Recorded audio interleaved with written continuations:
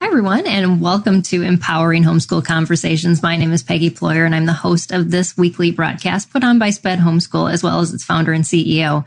We at SPED Homeschool empower families to home educate children with learning challenges or maybe just unique learners. I encourage you to check out our website at spedhomeschool.com to learn more about our resources and the support that we offer families. And some of the best resources we have on our site, actually, I would say are the best resources, are our partners. They help fund the work that we do. And also provide a lot of content for our website, including writing our blog, which is considered the #1 special needs homeschooling blog out there, and our guests on our broadcast, like this afternoon. Jonathan Bush is with us from Unbound. Welcome, Jonathan, and thank you so much for being with us today. Well, thank you so much for having me. I'm delighted to be here and appreciate the opportunity to have the conversation. Yeah, absolutely. We're glad that you're here because this is a topic that that we don't address too often, high school, but it's one that really needs to be addressed a lot. So this month of April, we are focusing on doing stuff a little bit more outside the box or even outside, just getting outside your house. And so we're encouraging you to do schooling through everyday activities. We're going to talk about homeschooling at the grocery store. We're going to talk about, I think that's actually another couple months out. Sorry. But yeah, so homeschooling in lots of ways that maybe you haven't considered before. So you want to stay tuned for those broadcasts. But tonight, it feels like night. It's dark here. We're going to talk about activity-based learning in high school. And so that's what our focus is on. So if you are joining us live, and I see we have a couple viewers already popping on, share this with a friend that maybe might be interested in this topic and say, jump on with me. Because we are live so that you can join us and ask questions. And we'd love for you to do that. If you are watching on Facebook on our page, you can just put a comment down and we'll see it. We can include that in. If you're watching on YouTube, we can also include your comments from there. If you are watching on our Facebook group, I do encourage you to give permissions to StreamYard so that your comments can be shared. Otherwise, we won't be able to see them. They'll just be in the group.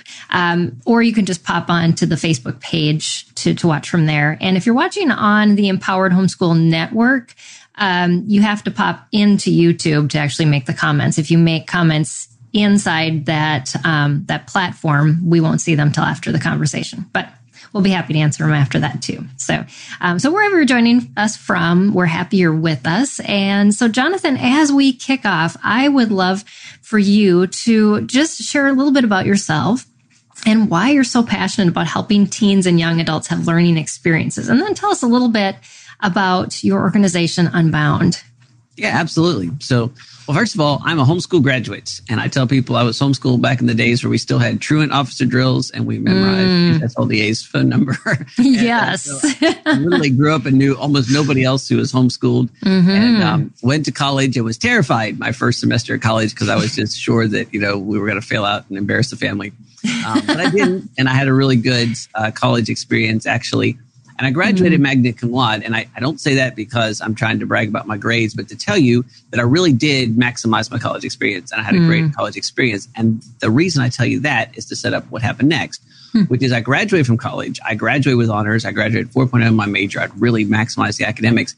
And I graduated, and I still hadn't the foggiest idea of what I wanted to do or really how to do anything. And I was just very frustrated with that. I went to work for the college, also a really good experience. And a year later became the director of admissions for the college. And so I had this it was a unique God-ordained moment, and I got this rapid advancement.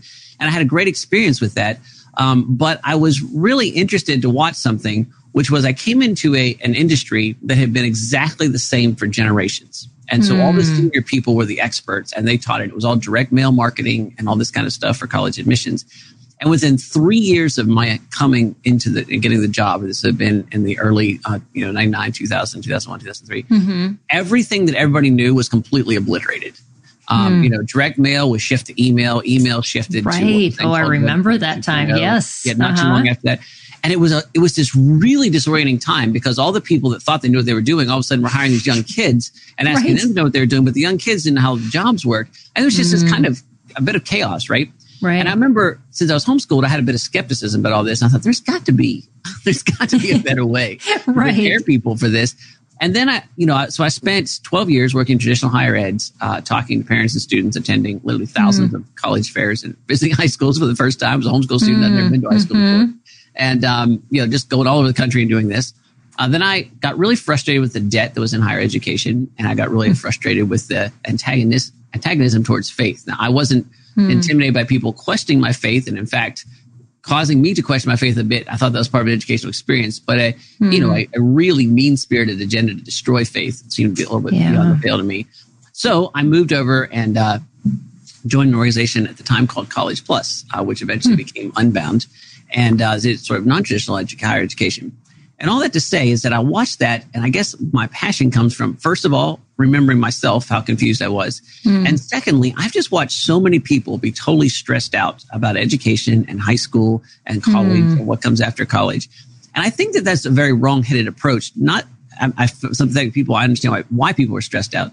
Right. I think that there is so much opportunity, and this should be a journey of discovery, and it ought to be a lot of fun. I mean, this is a fun time of life, and I think it gets better after that. I don't think it's the high point of your life, but I think it should be a time of exploration and discovery. And to watch people be continually stressed out and scared during this time has really fueled my passion to say, hey, I think there's a better way to do this, and I think there's some things that if you know, then you can adapt. Whatever your own situation is. And in some ways, this is a golden age of education in terms of what you can do. Right. But people sort of miss it because they're so freaked out about the whole process. So anyhow, that's my background and why I'm so passionate about it. And honestly, I think that, if we want to get upstream of the current cultural flood, you got to start with education. And so that makes sense to me as a homeschooler. And I get to continue to do that working with high school and college age students now. And it has been one of the great privileges and excitements of my life. Yeah, that is awesome. And yes, the high school years I've found are the most fun if you embrace it the right way instead of panic through it. So tell us a little bit about Unbound then. Yeah, so Unbound is a project-based education system. And really, those are some fancy words to say that we really believe in the real life training aspect of it. When I said that I got out of school with a great GPA, academically prepared, but then found out that almost none of that translated to the real stuff I need to know in a workplace, I started scratching my head and say, how could we maybe do a little bit of both? I mean, as a homeschool student, I care a lot about education. And I don't think people should miss out on that. But I do think there's some different ways to do that. So the way I often describe it to people is that, let's assume that, first of all, you have some basic level of what I would consider run the world education, right? The things about some of the core subjects to the point that you can figure those things out. And I want to kind of take and compress all those sort of traditional college classes into a small, not simple meaning no content, but to make them as simple to do as possible and as least expensive as possible. And then I want to take the rest of that time and I say, I want those classes to be a foil primarily for you to learn how to quickly and effectively master complicated information. Because here's the reality. We did live in an answers-based paradigm, which was the most stuff you had in the head, the more advantage you had because it was hard to get stuff in your head. You had to go to the library, pull the card catalog, memorize something, right? But of course, we don't live in that right now. I mean, we're broadcasting over the internet. Everybody's got a smartphone. You can get information instantly. And so we've really shifted to a questions-based paradigm. It's the people that can ask the best questions. So rather than the classes being a place that shoves your head full of information, classes ought to be a place that teaches you an effective way to learn, to quickly and effectively master complicated information. If you can do that, then the real skill comes to how can you apply that? And that's going to be best learned in real life environments. So it's fine for you to take some courses about marketing, but if you really want to learn about marketing, you would market something. It's fine if you take some business courses and there's things to learn there, but if you're really going to learn about business, do that because the world's changing so quickly that anything less than real life exposure is actually slowing you down. So Unbound is a combination of that. We say, hey, we can help you get some classes. We can even help you earn a degree if you want. We can do that for a lot less money.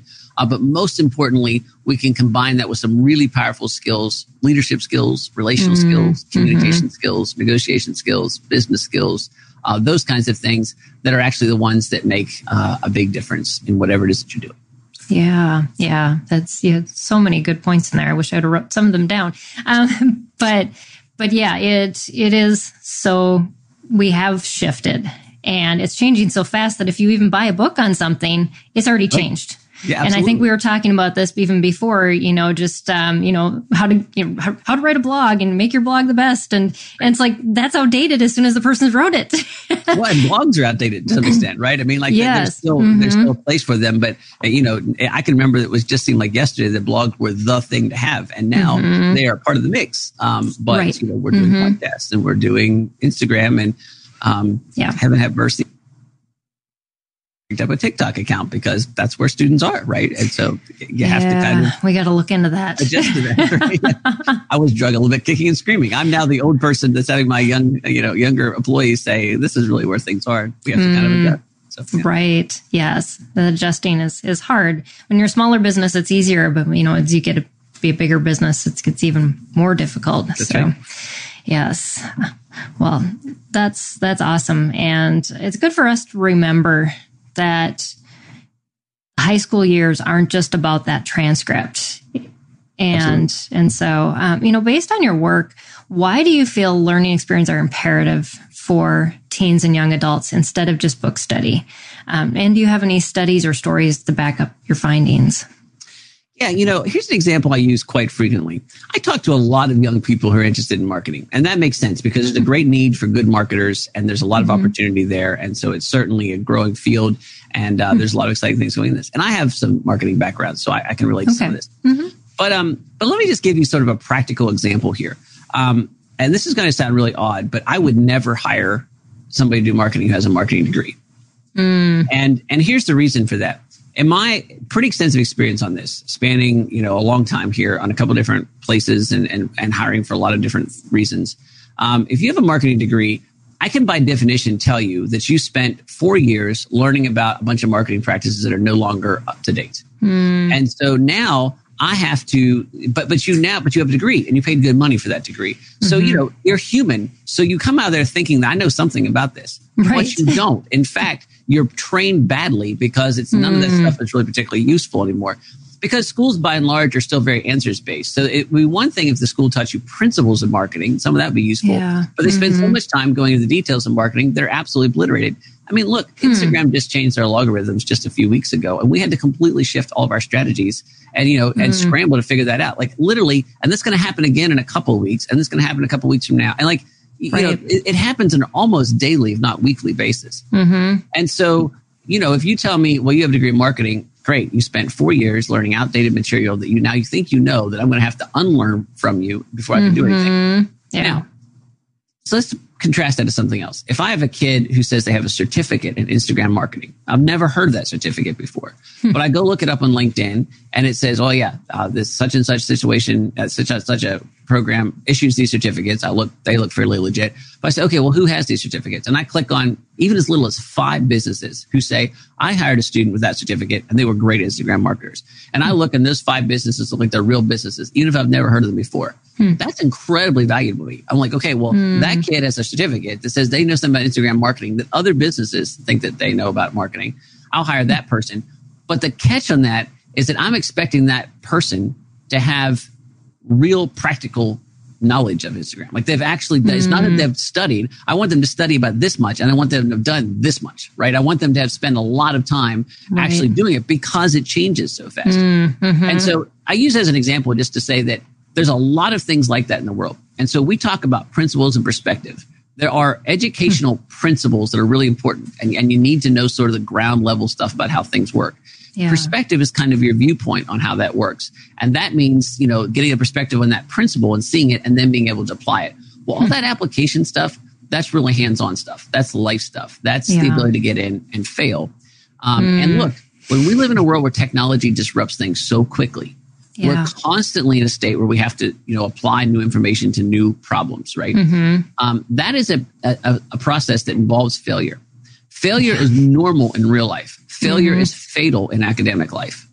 And so the only place we can go where you can't fail is if you become a professor and work in the Ivy League. And I don't mean that in a nasty way. I'm just saying that, you're 4.0 the whole way through. You're 4.0 through college. You go get your master's program. You get high grades there. You get your PhD. And then you teach classes.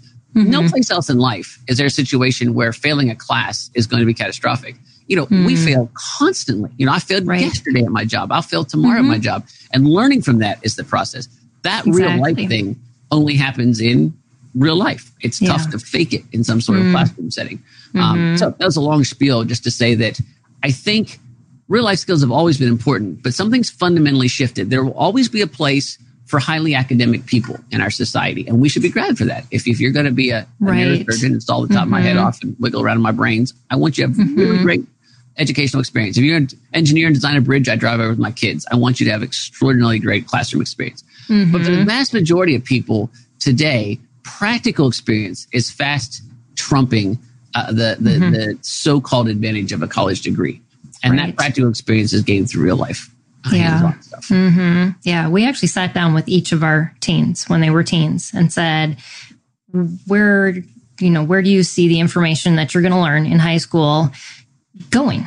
And only my oldest said, do I see it in a field where it's going to need lots of knowledge? He went into biomedical engineering. You want him to have that knowledge because he's building things that go in your body. Yes. You want to have a really great classroom experience with really professors that, don't fail. Yeah, absolutely. Right. But, the other ones are creative. And they are kind of, that. And they both even said, I don't see a purpose in spending all this time in a classroom when I could be out in the real world doing things. So yes, those are great conversations to have with your kids. I mean, this is their life. We as parents, of course, have an input, but have you had kind of that same experience with your own family? I have. And it's been a fun process, right? And I have kind of the spectrum. My oldest son is very practical and hands-on. He works full-time at a construction company right now. He's really good at almost all things he does. And he was also a very good student. I mean, he's academically quite solid, right? But he's learning a lot of really interesting skills. And he's combining that with, I think, better than average leadership skills and kind of entrepreneurial skills. And, the possibilities look kind of endless. I mean, they're pretty exciting. What kinds of things you can do with that. But it's not a traditional way. And he's put up with some sneering because he didn't go to college, which really drives me a little bit crazy because it's this weird cultural expectation. I have another child who's extremely academically gifted, and I'm not sure where she will end up, but it wouldn't surprise me if she had more of a traditional college feel to it. But that makes sense because, she's my kid who reads 300 books a year and thinks that's fun, and it's not a sign. She does it for fun, Right. And so, that's a whole different lookout. And then I have one who's kind of a blend of that right now. And then I've got 3 younger ones after that. We'll see how that all turns out. But that's a lot of to me, that's some of the excitement. You mentioned the excitement of the high school years. I have watched my high school kids rapidly eclipse me in certain skills. Oh, yeah. And not just, like when they all started running faster than me because I was getting older and they were getting better. But, in actual skills. I have a son who's a really phenomenal musician and I'm not. And so everything he does with music, I can't do. My older son does things that I like to do, but in some cases he does it much better than I do.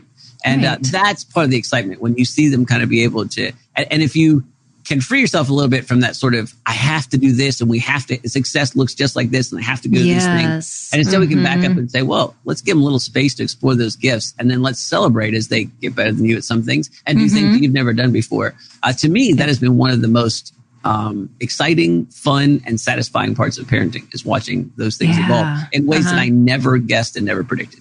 Right. Yeah. Yeah. They come up with some of the craziest things that they want to have all the experience in. And so I was asking my daughter today because I am embracing my gray. And I said, okay, what do I do for hair shampoo and all of this? And she's much more the expert than I am. It's like, okay, well, I'm ready to take that from you because I know you know more and how great that is. So I had a fun experience. I'm not a musical person. And so I literally, and most of you are going to laugh when you hear this, but when somebody says you were off key, I don't even really know what that means. And so I'm literally walking with my youngest son down the river. And all of a sudden it occurred to me, I was like, of all the people, I've been intimidated my whole life to ask that. It just seems like a stupid question. And so I was asking my younger son, what does that mean? And he looked at me and they realized I was serious and he explained to me and I understood it, right? And it was so much fun to have my, 14-year-old explain something to me that, most of my life I've been a little embarrassed to ask anybody. And honestly, it was a little embarrassing to ask him, but it was also a lot of fun. And I thought, how cool is this? I mean, here's this 14-year-old that or 15-year-old now that knows stuff that I've never known. And that's just an exciting thing. So, yeah. Yeah. And it's empowering to them too, to realize that they can be an expert to other people in those things that they have passions about. So that's awesome. I love that. So what types of activities do you feel are most important for teens and young adults to have in relation to maybe job and life preparedness? Yeah. So I always want to answer this a little carefully. There is always this kind of trap that I think is set culturally that like we have to be engaged in 19,000 activities. Yes. And, there's all kinds of reasons for that. Homeschoolers feel like they have to compensate. They have there's some reason. And I understand that as a homeschool dad and as a homeschool graduate. There's this thing that, the more well-rounded we are, the better we look in a college application. And so when I come in and say like, the more experiences, the better, people go, wow, we need to be involved in everything. That's not what I'm talking about. If we could just take a breath and sort of step back here and think about this in a slightly different way. So I don't want to go on too much of a tangent, but let me just set something up for you. Most people, when I ask them what they want to do, ultimately the real question is they want to do work that they enjoy. Right. They want to, and they want to make it, they want it to matter. And we just first understand that's a generationally different thing. Two generations ago, people just wanted work that paid the bills. The idea that you would actually do work that you love was actually a bit of a foreign concept, or it was exclusively for other people. Right. And now it's pretty universal. And I think that's not a bad thing. I mean, I think there's something important about doing work that you're passionate about. I certainly love my work, but here's the thing. I spent a lot of time doing work that I didn't love. And that's part of the reality of life. And so what I tell people all the time is that the formula for finding work that you love is not particularly difficult. People generally like work if it A, pays the bills. That's important, right? But that they have a level of autonomy, they can make their own decisions about what's happening, and they think it makes a difference in the world. Okay. Well, you trade skill for autonomy, and you trade experience for work that makes a difference in the world. And here's the kind of catch. It's not unusual for it to take 10 plus years to be able to build enough skill and enough autonomy to trade it for work that you love.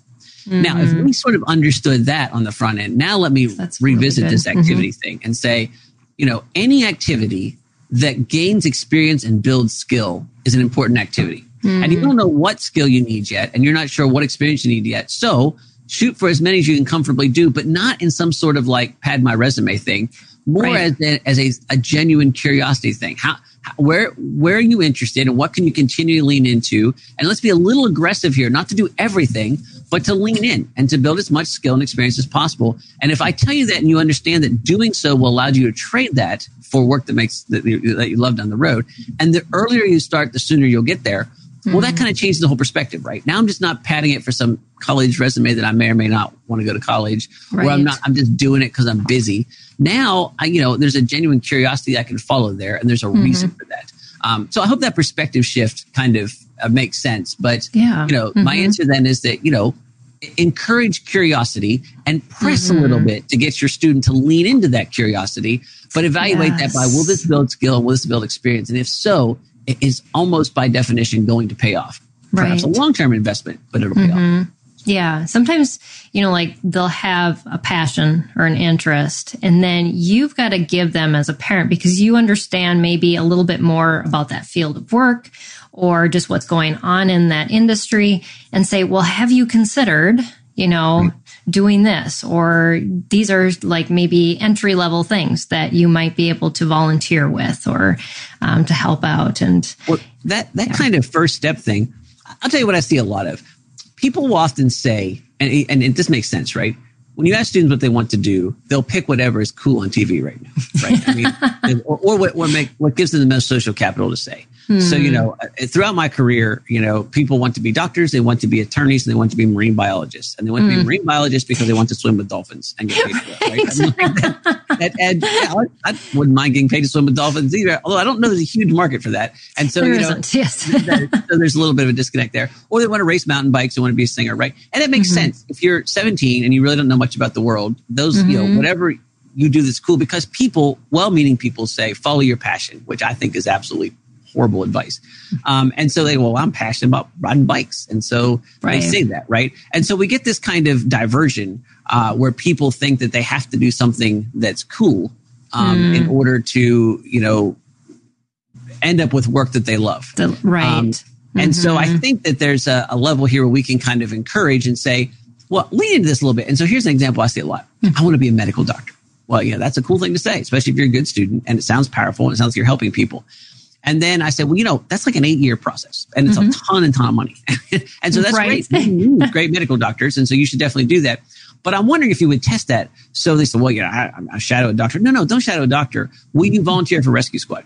Because, as a pretty young kid, you can be out actually saving somebody's life with all of the dirtiness and nastiness that comes with that, right? And a kid says, I don't really want to do that. And I say, well, then maybe you should rethink about where we go. In other words, that's where, not being cruel, but I'll bring a little perspective. And so I think an adult can often say, well, let me help you think what the next step would be for that.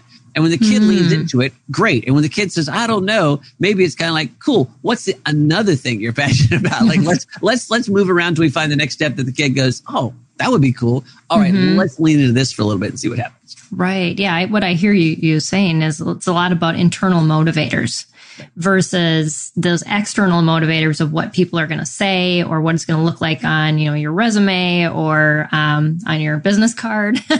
Right. But what can sustain you for the long run too. And like you said, there's going to be things involved with every field of work that's not so fun.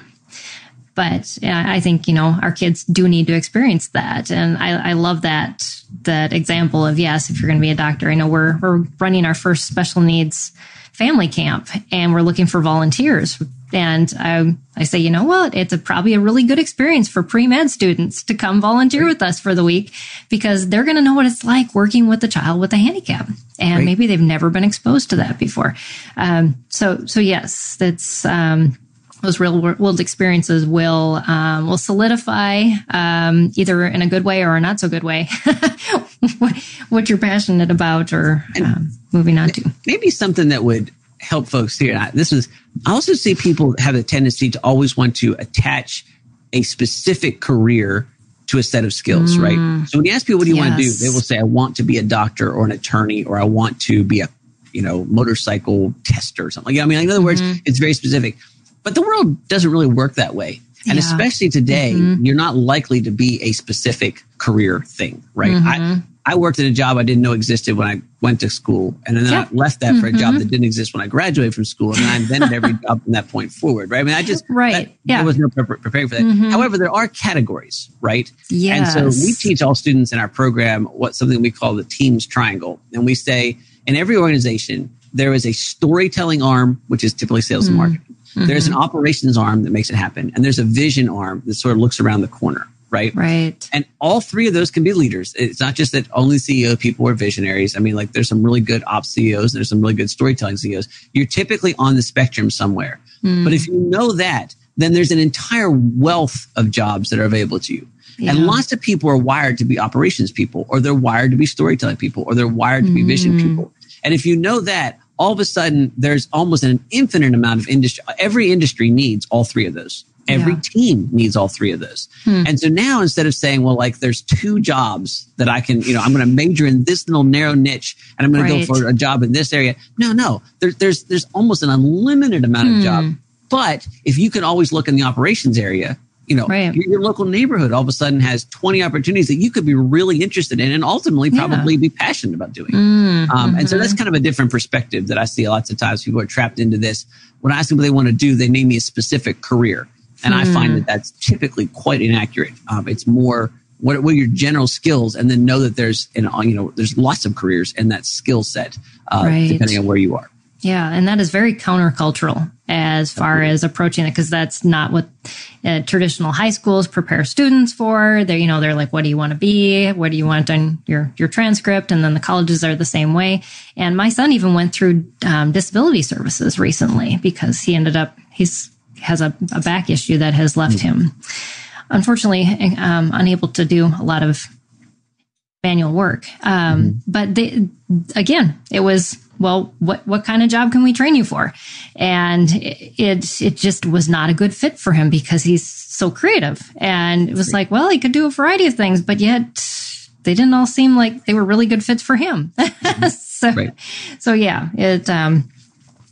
It's very interesting. And so, yeah, so you're getting us to think a little bit outside the box as far as even how do we approach this and think about these future discussions with our kids. So what are some ways as parents that we can help our teen to start finding these experiences to add, maybe even fully replace traditional high school with book learning for some of those kids that we find just really aren't interested in that route? Yeah, so I would kind of think three things here. One is create curiosity. Two is apply pressure. And three is to celebrate wins, right? Encouragement. So maybe I would simplify that. Celebrate wins is encouragement. So create curiosity, apply pressure, and encourage. We actually teach something in our Navigate course that we call the Deciding Forward model. And in fact, if you come to our website, look for Navigate, there's a free mini course that actually has this in it. So you can get the free videos on our site and be able to do that. But in a nutshell, here's what it looks like. I tell folks, look, create curiosity. Create curiosity is basically don't answer the question. Eliminate as much technology as possible. And maybe another way to say create curiosity is increase boredom. Right. Yes. For your kid to be bored. And so then that encourages curiosity, and then say, hey, I want you to set a goal, and I don't care what the goal is. I don't care how big it is. In fact, smaller is better. Right. And then I just want you to think with me, what's the next step in that goal? And then I want you to move towards that. And then I want you to evaluate, and I want to tell me, how we're doing. But then the twist comes in this. At any point, you can decide this is no longer my goal, right? Because you are in an exploration phase. But the catch to that is you have to pick a new one. Yes. So if you just quit, you become a quitter. We don't want that. But there's a difference between a quitter and somebody who's adaptable, right? And so, I use the example a lot, I want to catch a fish. Okay, we get interested in fishing. And then it's like, you know what? I'm not really into worms, but I really did like the boat aspect of things. And so now you stop fishing and you lean into, I want to learn how to canoe. And I live on a river, so this makes a lot more sense. And you canoe a little bit and you're like, yeah, but the sunburn's not so cool. But the canoe didn't work the way I wanted it to. And so I'd like to learn how to build these canoes. And then you start building canoes and you say, well, actually it's furniture, it's woodworking. Now, you started fishing and you wound up building furniture, right? Right. And yet that's a natural progression. If as a parent, you can create the boredom that made them go, I need to catch a fish. I'm tired of sitting around, right? Right. That you can then apply the pressure. Hey, I know you don't want to catch fish anymore, but what's next? Well, I want to do boats. Yes. Okay, well, what's next? Well, I want to build boats. Well, what's next? I want to build furniture, right? And then if you encourage, that's an excellent canoe. I know it's twisted and looks like it looks more like a rowboat, but like I really appreciate the effort, or that was really exciting, or I've never been able to do anything like that, or boy, come over here, look at this, everybody, this is what just got made. That kind of encouragement people just flower under, and then be willing to see where it goes, and don't get so worried about like, well, my kid's going to build boats for a living. Maybe, there's a market for that, but think about all the transferable skills that comes to the kid that's able to do that. Right? Yes, and all three of them. They can be a visionary who's always looking for the new, better boat to build. They can be a storyteller who always wants to tell people how building boats can change their life. Or they can be an ops person who figures out how to streamline building a boat the same way multiple times, right? But all of those skills, while they may actually help them make a living in building boats, they all transfer in any industry, right? And any industry will want somebody who can tell somebody how their product works, or see what's coming down and improve upon it, or optimize the efficiency of their product line.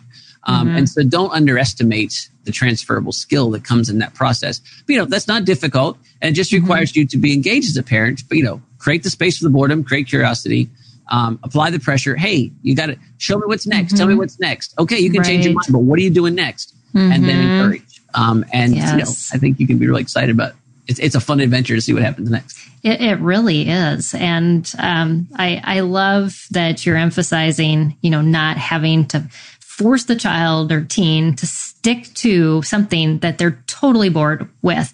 And I think as parents, we start to panic because we're like, oh, well, that should be on the transcript. And I heard this, and I just want to tell you parents, whatever your child does, write it down, because eventually you'll see categories.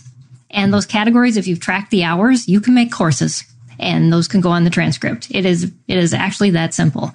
But it's not to interrupt, but it's worth asking, do you need the transcript? Right. If you're going to college, absolutely. And don't shirk on that, right? Okay. I'm not, and that's fine. There's people, but, and of course my bias is going to show here. I really think at least 80% of anybody who's listening to this, their students should not go to college. And I don't mean they shouldn't get a degree.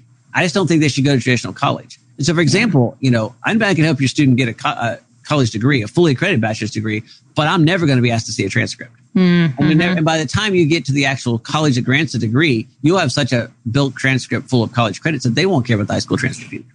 And so, and the reason there is not to say don't do these things. It's just to say, if you're doing your entire educational process on how to build that transcript, just be aware that it may not be necessary at all.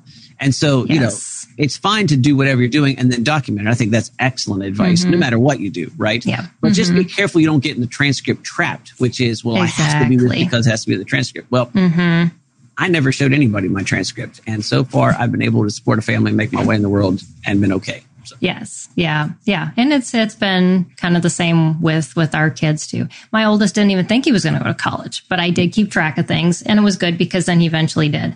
Right. But yet he went to community college. He only needed that transcript to get in there. And then when he transferred to the regular university, they didn't care anything about his high school transcript. All they wanted to see is what he'd already done for coursework at previous school. And honestly, the community college, all they're looking at is just to check a couple quick boxes. Did they take history? Did they take English? Did they take math? Did they take science? Right? And honestly, I mean, you want to be very careful that you're not dishonest here. But, you ought to be covering those boxes. I mean, no matter what kind of educational process you're doing, but don't get so tied up in I have to be able to document the exact amount of time they spend in the textbook. Did they learn how to write? Yes. Do they learn how to read? Yes. Do they have a general concept of history? Yes. And more importantly, did you teach them how to quickly and effectively master complicated information, which is just fancy speak for, did you teach them how to learn? Yes. Right. They'll do great at college. They will do great. Yes. And because most students that they're going to be next to were prepared to memorize information and then spit it out versus how to learn. And of course, if you've got the medical biology, in the whatever you said your son, bioengineer that your son is, for those of you who have the really academically gifted kids who are going to go into really competitive schools, different set of rules here, right? Then you have to be much more careful and it's much more competitive. So it's not that there's not a place for that. It's just that I see 99% of parents thinking that's their situation, when in reality it's 1% of people that actually have to worry about that. You probably already know that because your kid's been doing really crazy academic stuff from the beginning, right? And so for the rest of us, there's a lot of pressure we can relieve because it's just simply not necessary. Yeah. Well, you've just relieved me because I've been kind of anxious about writing my daughter's transcript. She graduates this year, and I know she had enough credits to graduate 2 years ago. But I just didn't think she was ready. And so I've been just kind of encouraging her, doing the same thing that you said. She wanted to write a sewing curriculum, and ended up that didn't go. And now she's looking into being a tattoo artist, but she's working almost full time and getting so many practical skills that I don't feel like she's fallen behind. It's just very complicated to track. But definitely the progress is there. One quick short circuit for that is, go to your local high school, and, just go on their website and find out what a college bound transcript looks like. So in other words, that's a transcript that all high school students are going to have to do. And so that college bound transcript is going to look like English 9, 10, 11, 12, 2 lab sciences, Algebra 1, Algebra 2, geometry, and sometimes social sciences, sometimes American and world history, whatever, right? In other words, it's going to look like some variation of that. Right. And then you can just take that transcript and you can realize that, basically any college that's reviewing a transcript is going to be looking to check this. Admissions counselor, probably just graduated from high school, graduated from college, excuse me. Right. Is going to be looking, and they want to go check, right? Now, again, be scrupulously honest about this. If your kid is not taking those things, go back and do the remedial work. I'm no way saying that you could fudge, my kid kind of did that. No, they have to do it, right? Right. But they can do it in a lot of different ways, but present it that way. Right? So if English 9 for you wasn't a textbook and an actual class, but it was reading certain books and stuff like that, that's fine. Right. But just list it as English 9. In other words, yes, don't try to outthink yourself, right? Be honest, but and then if you set it up that way, so that way you get a quick scorecard like, we need to cover these things. And then if you need to go back and fill some things, do so, right? That's a good point. Then present them correctly and be able to back up all this stuff. What did you do for English 9? This is what we did, right? If somebody asks, they're almost never going to ask, but if they do, and just be honest, you want to do that stuff. And then, create your transcript from that. So that might be an easy way to kind of if you're looking for the measuring stick, whatever the college bound curriculum is for your local high schools, make sure your transcript honestly covered that. Yep. In whatever way makes sense for you. Yeah, I think the only snafu we ran into with the transcript getting to the community college even was how many years prior had he taken like sciences and before, the college science, because they didn't want too large of a gap. Right. But I think other than that, it really was nothing. So, yeah. And even those gaps, you can take one off. Oh, and then you can do a remedial class to catch up or whatever. And so, yeah, it's all workable. And so we panic sometimes a lot about the things that we think are going to just be the end of everything. And really they're not. So thanks for reminding us of that.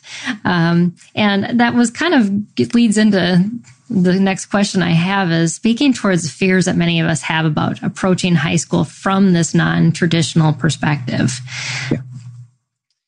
Yeah. So look, we're not immune to this either, right? We have a tiny baby, foster baby that we're taking care of that has upended our life, and it has been a tremendous blessing. But let's just say that school has not been nearly as efficient as it has been for our younger kids. And, my wife and I just having this conversation, like, oh my goodness, are we failing, this kid that we've, all of a sudden we're doing this and not this and all this right, things. So yeah. All that to say is that I'm not immune to these concerns as well, and understand very much people that feel like I'm missing something. So what I want to do though is that we have to always kind of back up. And there's a speaker and an author by the name of Andy Andrews, and he has a saying that I don't know if it's original to him, but I've heard it from him first, so I always credit him. He says, "You're not trying to raise great kids. You're trying to raise great adults." Yes. And so maybe back up and say, what is your definition of a great adult? Because my definition of a great adult is somebody who's independent and who is able to provide for him or herself and their family and, loves God, loves their neighbor, and carries that out in their life. Yeah. And that can look a whole lot of different ways, right? And it's going to look as individual as each person. But that's really what I'm shooting for. Do you have to have a college degree to do that? Emphatically not if you look at my grandparents, right? Who were absolutely phenomenal at that. And not all of them had college degrees, right? Yeah. And the ones that did, ultimately were not substantially different from the ones who didn't in terms of those kinds of measurements, right? And so that's sometimes helpful. And you lean back and say, because your kid can't do chemistry does not mean that they're doomed to a life of servitude or whatever your fears are. Yes. Your fears are going to be, right? It's much more about whether your kid is a good person and understands the big questions in life and can ask and answer them and has that context and all those things. And that you are uniquely equipped and better at than anybody else in the world because you're your kid's parent, right? Nobody else can teach those things as well as you can. So it's kind of like that, don't miss the really important stuff for the really minor stuff. And no matter how much it feels like some academic class is the major stuff, it's not really. It's the minor stuff. There's never been a time where it's easier for people to learn things. There's never been a time where it's easier to go back and readjust. If you don't go to college right away, it's never been a time when it's easy to go back and get that degree. Exactly. I think that we're beginning to enter a really significant age where a college degree will not matter. And so for most people, that's just not going to be a deciding factor. And in fact, it could be a hindrance into some of their advancement, right? Right. And so that's not to say that to intimidate anybody. It's just to say that there's lots of adjustments that you can make here. And if you ultimately will focus on those more important things about character and big questions and context and all those things for your kids, don't neglect those others, but don't be worried if you're not as good in some of those things. And don't think that that's unusual. I went to high school. Yes. The first time I went to high school was at college admissions counselor. I called my mom from the payphone because it was that long ago and said, they were worried about my socialization.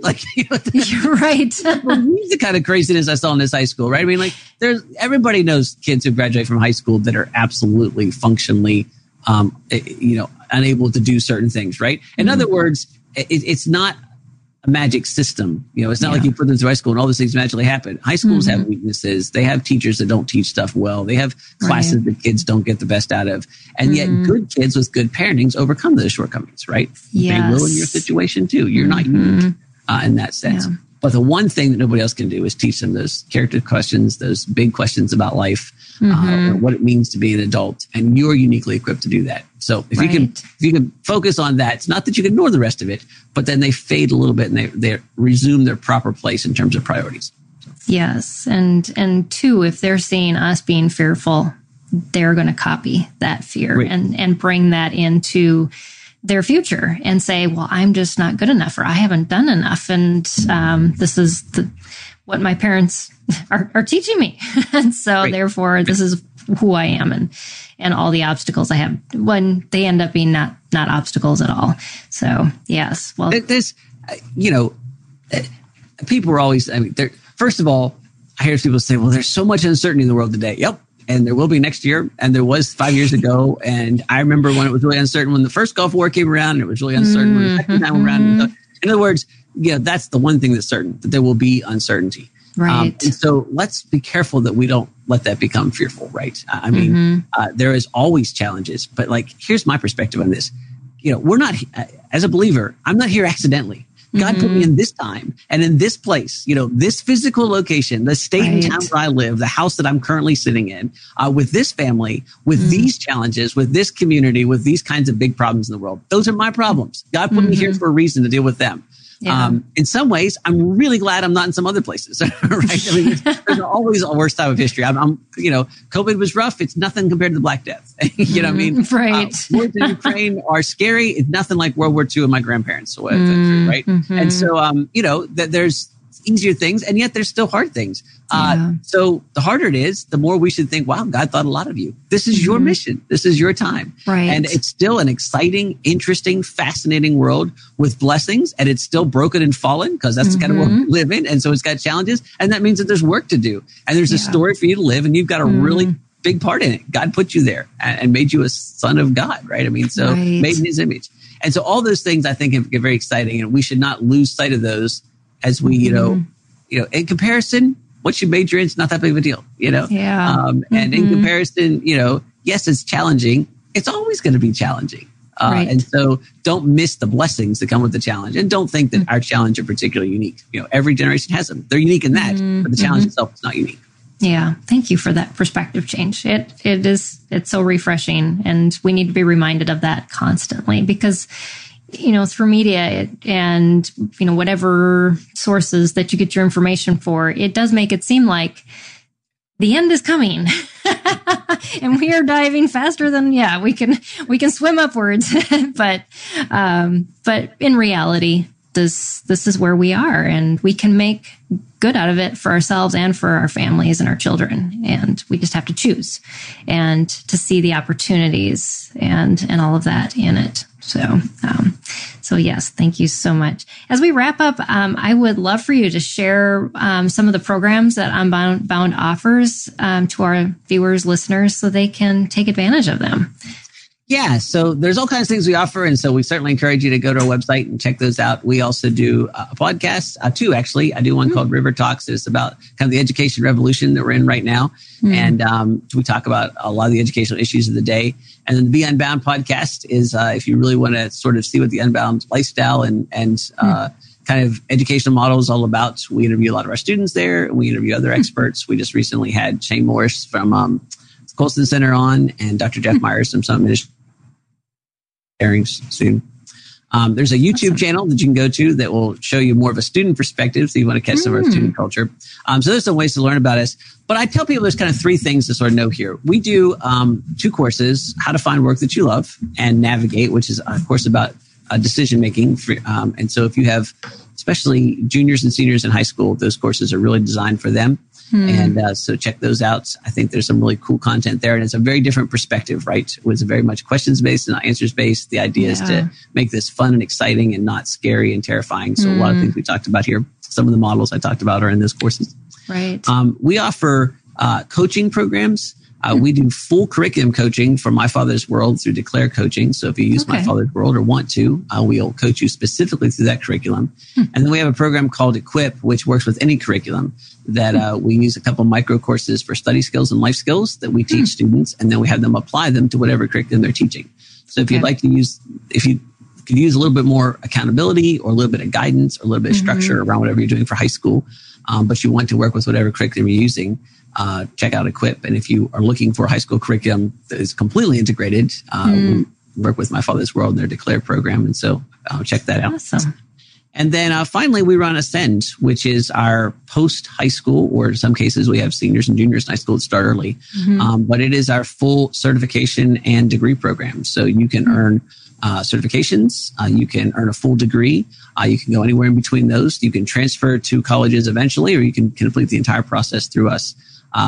Those who choose the degree will graduate with a fully accredited bachelor's degree for much less than you would anywhere else. Those who just do the program will come up with a couple of things. The educational part is sort of self-evident. You have a degree, you have a really powerful certificate, and really good training that goes with that. What people don't understand is that it can happen anywhere, so you can remain embedded in your local community. But we have 3 live events, which we fly students to. And so you'll have really intense live experiences. And so you join a network of students who are really outside the box thinkers. And I tell people it's a network that really rivals the service academies like West Point and Annapolis. My son and a friend of his who met through the program backpacked for the West last June. They left Virginia, went up through Washington, the Dakotas and Washington, down through California, back through Colorado. We're gone a little over a month. And except they were either on backcountry permits or they stayed with unbound students the whole way through. When they broke down outside of Yellowstone, they called an unbound student they'd never met before who offered to fix their car, tow their car for free, and host them. And ultimately called a cousin of his from his birthday party to answer their questions on the phone so they could fix their car alongside the road. So you're joining 10,000 alumni and current students, and you get a really powerful network that honestly pays dividends for life. I have past graduates call me almost every week and say, I have open positions. I'll hire anybody you send me. So that's what Unbound does. And we'd be delighted to talk to you about any of those things. Enrollment's open for the 2 classes I mentioned earlier and the coaching program. And maybe the easiest thing to do is if you'd like to go to the website, you can schedule a free consultation with us and we'll help walk you through any of those things and show you how we can help you. Awesome. Yeah. And if you're listening and you don't see the screen, it's beunbound.us. So that is the website you can go to. That's awesome. And such a needed resource in the mix of all these post high school, college programs. It's refreshing to hear the work that you're doing and all of the ways that students who are just, not created for that traditional route have an opportunity within a community where I think in the past it's been, just go out and do what you can do. But to have that support and a knowledge base of other people and people with experiences that have maybe walked that road a little bit ahead of you, families, that just provides all the more encouragement. So thank you for doing that and just for your passion to help students in that area. Well, thanks for having me on. It was a pleasure talking to you and sharing with your audience. And thank you for all the exciting work that you do in the homeschool community, filling a really important role. And so it's exciting to know that you're doing the work that you do and how much you support and help folks who really need that extra support and help to make a significant difference, and then bring students with some really unique gifts and enable them to be successful. I think that's super exciting. So thank you. Oh, you are welcome. It is truly a passion of mine. And God does provide. So that's those two mixed together. We call success. Yes, exactly. So, and I want to thank our viewers. You were kind of quiet today, but that's okay. We understand a lot of you sometimes just pop us on while you're eating your lunch with your kids, and we appreciate you. However you join us, whether it's live on the recorded session or downloaded to your phone from our podcast. So thank you for joining us. And just to let you know that this episode was brought to you by viewers like you. So if you'd like to make a tax-deductible donation to SPED Homeschool, you can visit our website at spedhomeschool.com to keep all of our services running. And we appreciate that. So make sure to join us next week. We're going to talk about using apps for your homeschool and how you can, of course, those apps are on your phone. So if you're on the go and you needed some learning things to do, maybe it's as as simple as opening an app on your phone and accessing that. So we're going to cover that next week. And also just know that our camp registrations are open. We have only 5 families registered so far. So that means we have 15 family spots still open. So if you're going, I think I might want to go on a family retreat, just know that we will have buddies for every one of your children if you come. It is a week of respite and refreshment and renewal. And we partnered with the Ministry of Johnny and Friends to offer this retreat for homeschool families. And we'll be in Minnesota this year. So we hope that you can join us. So thanks again, Jonathan. I appreciate all your sharing and your time. And thank you all for joining us live. We'll see you again next week, right here, same time, same place. Until then, God bless and have a great week. Bye, everyone.